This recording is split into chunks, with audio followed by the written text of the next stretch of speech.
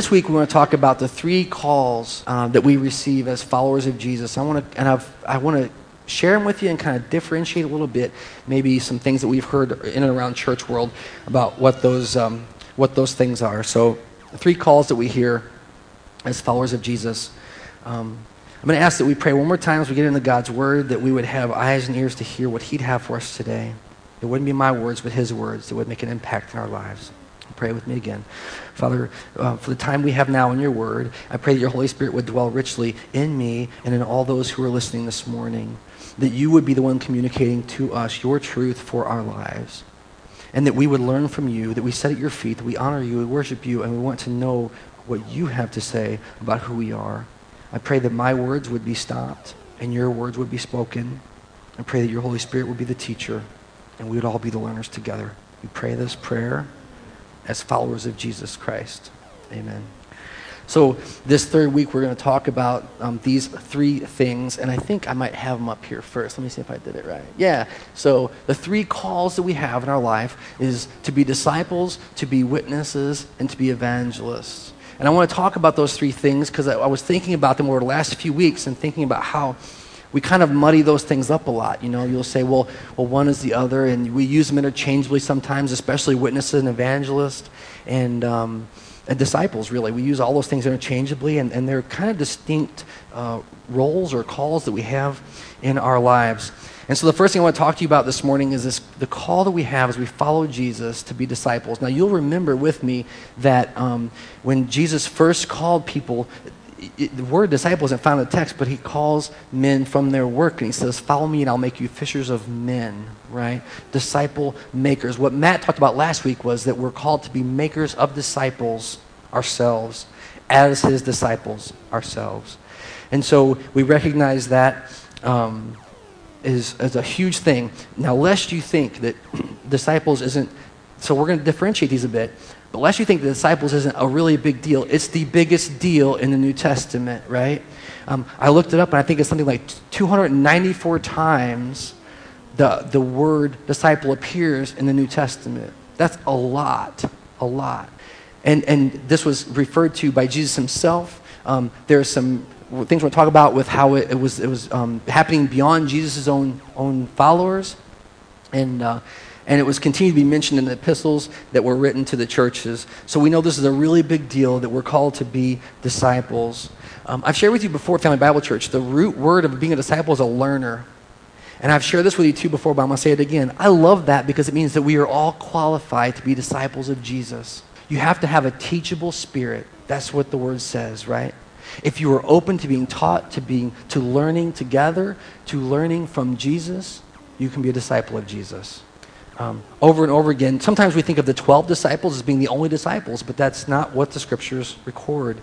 Over and over again, people came to him to learn, to listen, to be taught, to be instructed, to be changed, and they would learn from Jesus.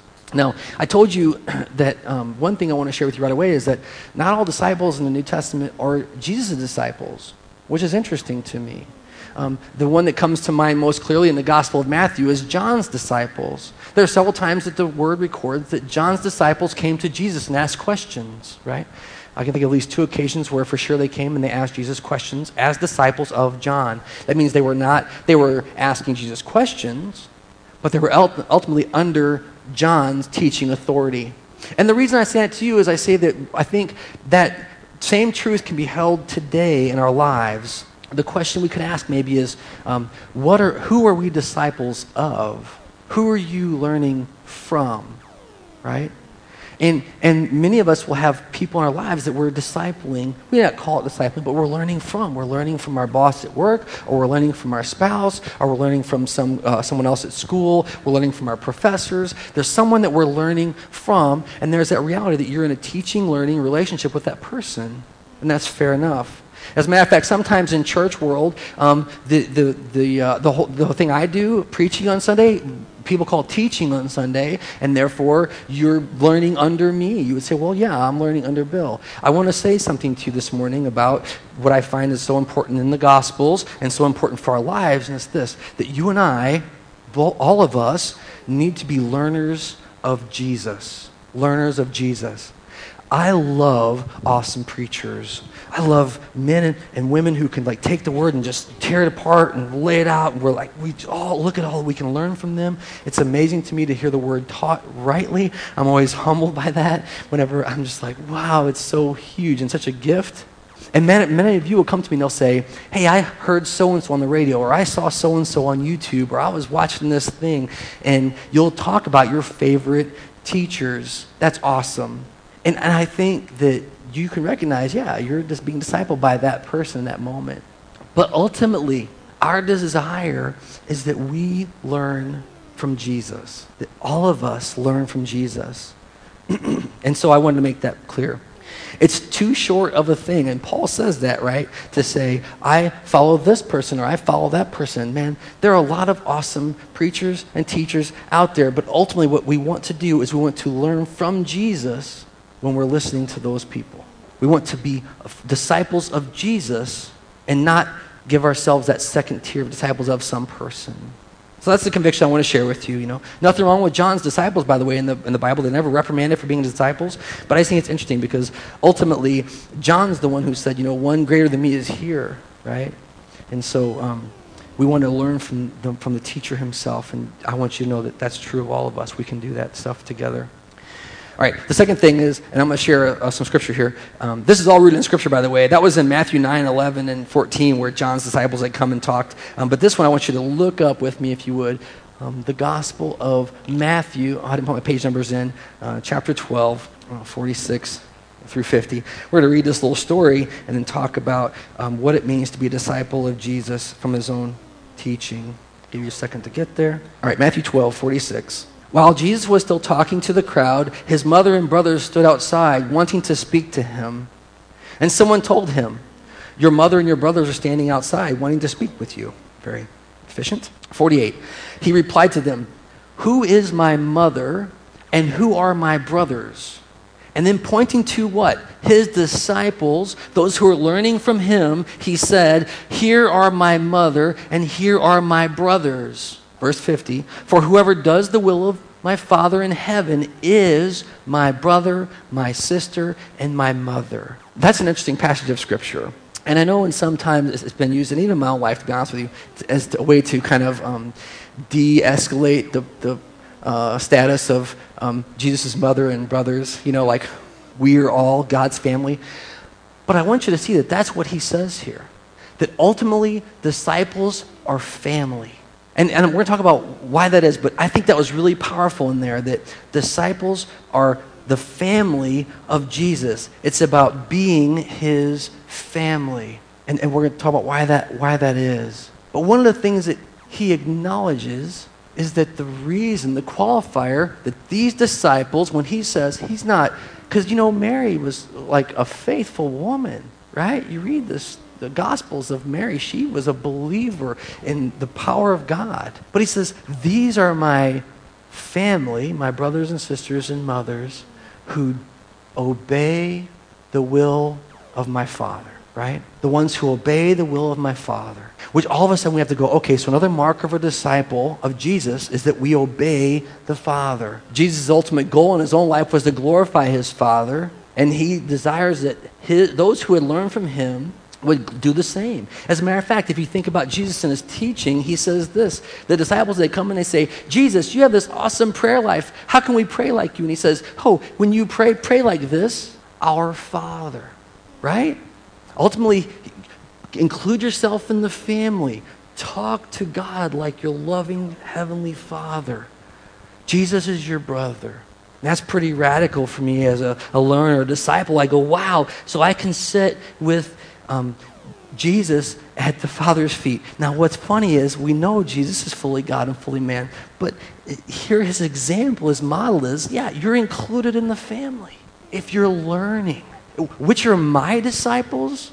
Those who are learning from me and learning to what? Obey the Father. Honor the Father. That's the goal of discipleship. So all of a sudden we realize that being a disciple is being family with Jesus. Now, you might have caught it already. There's some intimacy involved there, isn't it? Like, I remember one time I heard something about dressing up for church, and this isn't to prove me right or wrong or anything, I promise you that, but there was the famous story where a pastor thought you should always have a tie on, and he said to his son, who's also a pastor, he said, if you went to meet the president of the United States, you wouldn't go in jeans and a t-shirt, right? You would wear a tie and a suit. You would look appropriate. And the son, who was also a pastor, they were both pastoring, father and son, different churches, said, well, you're right, but if the president was my dad, I'd wear jeans and a t-shirt. I'm not saying you have to prove you don't have to wear a suit to church, but I'm saying that there's an intimacy there. You're not going before God the Father as this estranged, distant, but no, as the one who loves you and made you. And matter of fact, and you'll know that the word says daddy is the way that Jesus referred to his Father, calls us to refer to his Father. So there you go. So it's intimate, right? Well, the second thing that I want to share with you is that disciples are intimate learners, right? And I'm not going to look at this right now, but in the Gospel of Matthew chapter 13 is one place, and it happens more than one place, where the disciples go with Jesus after he teaches the crowds, and they say to Jesus, what does that mean? I told you before, I don't think it was week 1, that he doesn't mind redundant questions. Like, he doesn't mind you keep asking till you understand. Like, admitting ignorance is asking questions. I don't know what that means. I don't know how this works. And many times, the disciples would come to him in these intimate, smaller gatherings, and they'd say, well, Jesus, I know we've been hanging out with you for all this time. I know I should know better, but I don't know what that means. What you told those people, what does that mean? And Jesus says, let me explain it to you again. And he explains again the parables, the teaching he gave to the crowds, to the disciples. So it's a space of intimate learning, and I want you to realize that, because sometimes in church we feel like we have to have all the answers, we have to have it all figured out, and if we're challenged by those who are believing or not believing, they both will challenge us. We go, I have to have all these answers, but the truth is that we are permitted, being disciples of Jesus, to return to him in the quietness of our hearts, our homes, our prayer closet, and we can say, I don't know, what does that mean? And the God who loves us will answer. He will instruct us, and we can believe that. So we have this opportunity for intimate learning. There's no such thing as a stupid question, which is awesome, and we can learn together. The second thing also happens in Matthew 13, I think I have this one on the screens for you, is that everyone has a chance to become a disciple of Jesus. So for all of us in this room right now, the discipleship opportunity exists for all of us. We can become disciples of Jesus. And I thought this was really striking because I found this in the Gospel of Matthew. It says, Jesus said to them, therefore, every teacher of the law, now you will think that would be a Pharisee or someone like the Pharisee, who has become a disciple in the kingdom of heaven is like. And he gives this illustration of what it looks like. But I was like, wow, it's not who might become a disciple or who could become a disciple, but every teacher of the law who has become a disciple of Jesus. Matter of fact, Paul, who wrote most of the New Testament, was one who was a teacher of law that became a disciple of Jesus. And he would say, came a disciple as one abnormally born, meant he was a disciple after Jesus had passed and was raised. Paul became a disciple much like we do, in a real tangible way. So that's a really cool word, because that means that we can all become disciples of Jesus. I hope you get that. No matter where you are in your life right now, no matter if you're a believer or a non-believer, you can become a disciple of Jesus. Jesus, will you teach me? We're going to talk about how you can do that in a moment. But Jesus, will you teach me? Jesus, will you show me? Jesus, are you real? Jesus, where are you? Jesus, why is this happening? We all have opportunities to learn from him directly. And that's a beautiful, beautiful thing. The last thing I want to share with you is that disciples can get it wrong. And I love this. This was in Matthew 19. And there's so many more examples. There's 294 times in the New Testament. But multiple times, the disciples, those who were learning from Jesus, would get, what do you call that? Like uppity? I don't know. Above their pay grade. And they would start to tell Jesus what was up. Jesus taught, right? No teacher is above his master. Or no student is above his teacher. Or slave above his master, right? It's enough to be equal. It's enough to understand what they understand. But the disciples rebuked Jesus. There was 2 times that stood out to me. One was that they rebuked him over the children. They rebuked the children when they were trying to come to Jesus. They didn't rebuke Jesus. They rebuked the children. And then Jesus corrected them. No, what are you doing? So I wanted you to see that disciples can get it wrong. And that means if you're like me, you get it wrong. And it's okay when you get it wrong as long as you're still learning. That was a mistake. I didn't do that right. And the other time was Peter, God loved him, rebuked Jesus directly when Jesus said, I'm going to die on the cross. And Peter says, no way are you doing that. So Peter himself, a disciple, was trying to teach Jesus something about what's going to happen. And Jesus rebukes Peter. And ultimately then forgives Peter for that kind of uppityness, whatever you call it. So we can get it wrong. And we shouldn't be so disheartened when we do get it wrong. We should be like, well, you know what? Okay, let me learn again. That wasn't right. Let me learn again. So the question that I said, all of us can become disciples. How can you and I become disciples of Jesus directly? I want to lay this out for you real quickly. The first is that you need an intimacy with God, right? And I mean to say that you need to stop acting like God is something somewhere out there and that God is an active, living God in your actual real life day to day. When you're driving your car, when you're hanging out at the house, when you're having a bad day or a good day, God is still God. He's still in charge. And you should have an intimate relationship with God to be a disciple of Jesus. Intimacy. I shared with you already, Jesus would go alone to spend time with God. The second thing I would encourage you to do is to pray to God and to listen to God. Both those are prayer, but a lot of times we think prayer is all about us saying what we want. But prayer is as much about listening to what the Lord has to say as anything. Jesus said, who are my brother and my mother and my sisters? Those who obey the will of the Father. How can we possibly know what God wants if we don't listen? So part of our life, our intimacy, being a disciple, should be to talk to God and listen to God. I've heard people I respect greatly who say they should be like 50-50. You should talk. If you have devotion time or prayer time or whatever you do, you should talk half of it at most. And then just stop talking and listen. Give him your undivided attention. Speak, Lord, your servant is listening. And then get his instruction. God is interacting with us in those ways, and through prayer, he will reveal things in our hearts that we need to hear from him. That's one way. The second thing is we can hear the words of Jesus. And the most efficient way we can hear the words of Jesus is not to go out and stand on some mountaintop and hum or meditate and wait for Jesus to speak something directly, but to read the words he's already given us through Scripture. I've heard a great sermon I would love to preach sometime on this reality that Jesus himself, when rebuking people, would point to Scripture, not to his own authority, even though he had authority. He would say, have you not read? Do you not know? And to think of the audacity of someone to stand apart from Scripture and say, well, that's fine, God revealed himself through the Bible, but I want him to tell me something special over here, without first listening to what he's saying over here, is insulting, isn't it? I mean, if I take the time to write you a letter, and I say, man, here's all the things that you really need to know, and I write them, and I'm careful, I preserve them, and I give them to you, I wrap them up, and I give them to you, and you leave them in a box, and you say, I'm not hearing nothing from you. What does that say about us? So the second way to be a disciple is to hear the words of Jesus through the Bible. And by the way, when I say the words of Jesus, I mean the entirety of Scripture, because it's all the revealed Word of God, right? I don't know if your Bible's like mine. It has some red words and some black words. They're all God's words. And we shouldn't dishonor God by elevating some and, de-elevating others. We should listen to what the Lord has said through Scripture. Huge deal. And then the third thing is to interact with others who are doing the same thing in their life.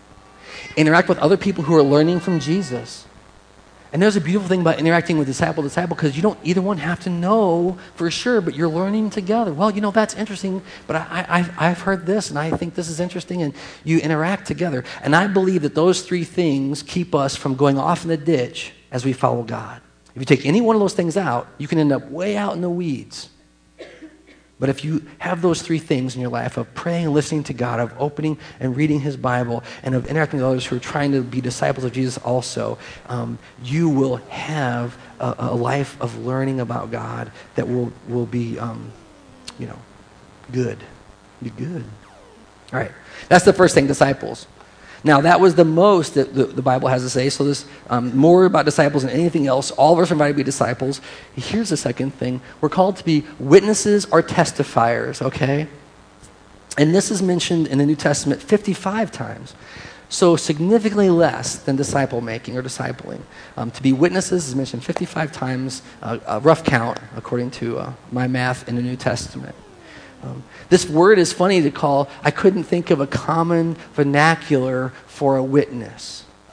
Testifier was one. I thought of example, things that we just do because of what we know.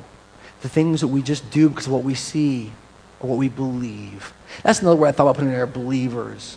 Witnesses are believers. You know, it's not just that you witness things as in you see things that are being done, but you witness as in those others, in the way that others see you.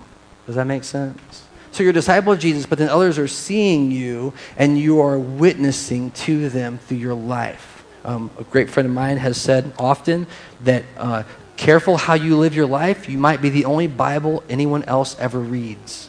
And what she means is that the way we behave in our lives says a lot about the God that we serve to those who are never going to open a Bible or darken the door of a church, that they watch us, and therefore we are witnesses. This is another one that's for everyone. We're called to be witnesses. So how do we become witnesses? Well, the first is that it's the result of being with Jesus. So you become a witness because you've been with Jesus. This is from the Gospel of Matthew chapter 8. It says, then Jesus said to him, see, this is the guy that he healed. He said, see that you do not tell anyone, but go show yourselves to the priests and offer the gift that Moses commanded as a testimony, that's the word, or a witness to them. Jesus had done the miraculous work in this man's life, and he said, I want you to go and I want you to bear witness to the results of what I've done. And by the way, to these particular people, Jesus wanted it revealed. I want them to see what I have done. And so therefore in our own lives, as followers of Jesus, we are truth bearers in that way. Others can watch us and see. And we shouldn't, by the way, hide the things that Jesus has done. I talked to you earlier today about it being Sanctity of Human Life Sunday. I believe that one of the great powers that the devil uses to keep people from healing through the matter of abortion is silence. I heard someone this week that said, I'm speaking up for my abortion. And I'm like, that's awesome. That's awesome. Because they believe enough to be willing to share their experience. They believe the gospel enough to share their experience. They're being a witness. Witnessing is interesting because you're not even saying it's what it's going to be for you. It's saying this is what God has done for me. This is just all, I'm bearing witness to what God has done in my life. And because of that, being a witness, it has a lot to do with being transparent, being willing to be open to others. You don't have to be open to everyone all the time. I think it's kind of effective to be open at the right time. But when's that moment when you're sitting with somebody and you know they're struggling with something you struggle with, right? And you're in a coffee shop and and they're just going, man, I'm bleh, and they're just letting you out, and the Holy Spirit, right, is just saying, I delivered you through this. Do you remember those days? Do we have the courage to witness in that moment and say, you know what? I remember whenever Jesus brought me through that same situation. I remember the hurt. I remember the pain. I remember the deliverance. I remember what God did. I remember his redeeming. Because that's an awesome opportunity that we have to bear witness. The other place I'm going to ask you to turn to actually Acts chapter 1, because this is where we get a real great connection between being a witness and evangelizing, which we'll get to last. Acts 1, chapter 8. Jesus said to them, but you'll receive power when the Holy Spirit comes on you, and you will be my witnesses in Jerusalem and Judea and Samaria and to the very ends of the earth. Right? I love that this is a command in fact. You will receive power when the Holy Spirit comes on you, and you will be my witnesses. Which is awesome because it means that when God works in our lives, we truly can't hide it. I mean, we'll have to fight to hide the work of God in our lives because the Holy Spirit will cause us to bear witness. This is what's funny actually about Peter whenever he says, always have an answer for everyone that asks you a question. Like, that's kind of a funny thing, isn't it? But what he's working off is the same idea there, that the Holy Spirit has moved in your life and people are going to notice the difference. So have an answer when they ask. Why are you different? Jesus has saved me. Jesus has delivered me. I'm learning from Jesus. I'm not perfect. I'm a sinner like you. I make mistakes. I still make mistakes. But God is in it. He is redeeming me. He's redeeming his people. We have an opportunity just to witness the truth of what we've gone through. I just love that. He says, you will be my witnesses in all the earth. That something about the way that God reveals himself to the earth, to the whole world, is through his church, the Big C church, those he's redeeming. That's part of his revelation to the world, that you'll be my witnesses when the Holy Spirit is on you. Okay? Being a witness also just means acknowledging what we have seen, heard, known, or experienced. That's all it means. And I say that because a lot of times this is the word that people mess up in church, and they'll say, are you going to go witness to people? And that really means, are you going to go evangelize, right? But we use them interchangeably. Are you going to go out and witness today? And so it becomes something we have to do, and we get afraid of it. We say, I don't want to go out and witness today. Let me tell you something. If you claim Jesus is your Savior, if you believe he died to forgive your sins and was raised from the dead, you have the Holy Spirit living in you, and you will be his witness. That means at work or at school, in your home, in your community, you are his witness. You see things, you hear things, but people see you and hear you. And it's not something we go and we do. It's who we are if we know Jesus is our Savior and our Lord. We are his witnesses. Now, troubling as it is, there is true and false witnesses. And this is recorded in the Gospels as well. You shall not bear false witness. Right? That's one of the commands that was recited back to Jesus. Do you know the law? Yeah, I know the law. Thou shalt not bear false witness. Jesus himself was accused by false witnesses. People being dishonest, I was going to say lying testimony about him. And we therefore should be careful that we are only true witnesses. And I'll tell you 2 ways I think this works out in our life. The first way is that we shouldn't out and out lie about people or things, period. We just shouldn't lie. And lying includes overt lying, like I'm going to do this on purpose. And lying means saying things that you don't know for a fact to be true, right? One of the common ways this might happen is our email forwards. We forward an email to 40 people, and not the ones that say you'll be, blessed if you do, but the ones that say, look out, there's a crisis, and we forward it, never asking if it's true or not. And we ultimately then bear false witness. That's a detriment to us as witnesses of Jesus if we don't know it to be true. Other ways, we would have a conversation with someone. I heard about this situation. We call it gossip, but that's bearing false witness because you don't know for a fact what's happening. Bearing false witness. But the other way is to bear false witness, and this is the hard one now, I want you to hear me this morning, to get into a church environment and pretend that God has shown or revealed something to you that he has not shown or revealed to you. Okay? There's this weird power of group think that happens where we get together and we say, if so-and-so feels compelled to pray this way or talk this way or act this way, then I must pretend to be that same. And I would put out to you that that's bearing false witness because you were only called to witness to the things that God has actually done in your life. And if you're like me, that gives great freedom as well. Because when someone says to you, you haven't experienced that? No, I haven't not experienced that. I've experienced these other things in Jesus, but not that. Does that mean that that's absolutely outside of what's acceptable? No, but I'm not going to bear false witness about it. I'm going to only witness to the things that I know to be true. Jesus revealed himself through Scripture. Jesus died for my sins. Jesus redeemed me from my sins. Jesus is calling me through the power of the Holy Spirit to a better life. I mean, these things that we share in common. Bear witness. And then if there's things, bear witness what God's doing. That's your obligation as his witnesses. It says what? You'll receive the Holy Spirit and you will be my witness. I just love that because it allows a broader spectrum of revelation from God's people. That we are his if we're called according to his purpose. And then the last, and I'll put this up on the screen too, this is from Matthew 24. Jesus says, you will be a proof to the nations, right? And this gospel of the kingdom will be preached in the whole world as a testimony, a witness to all nations.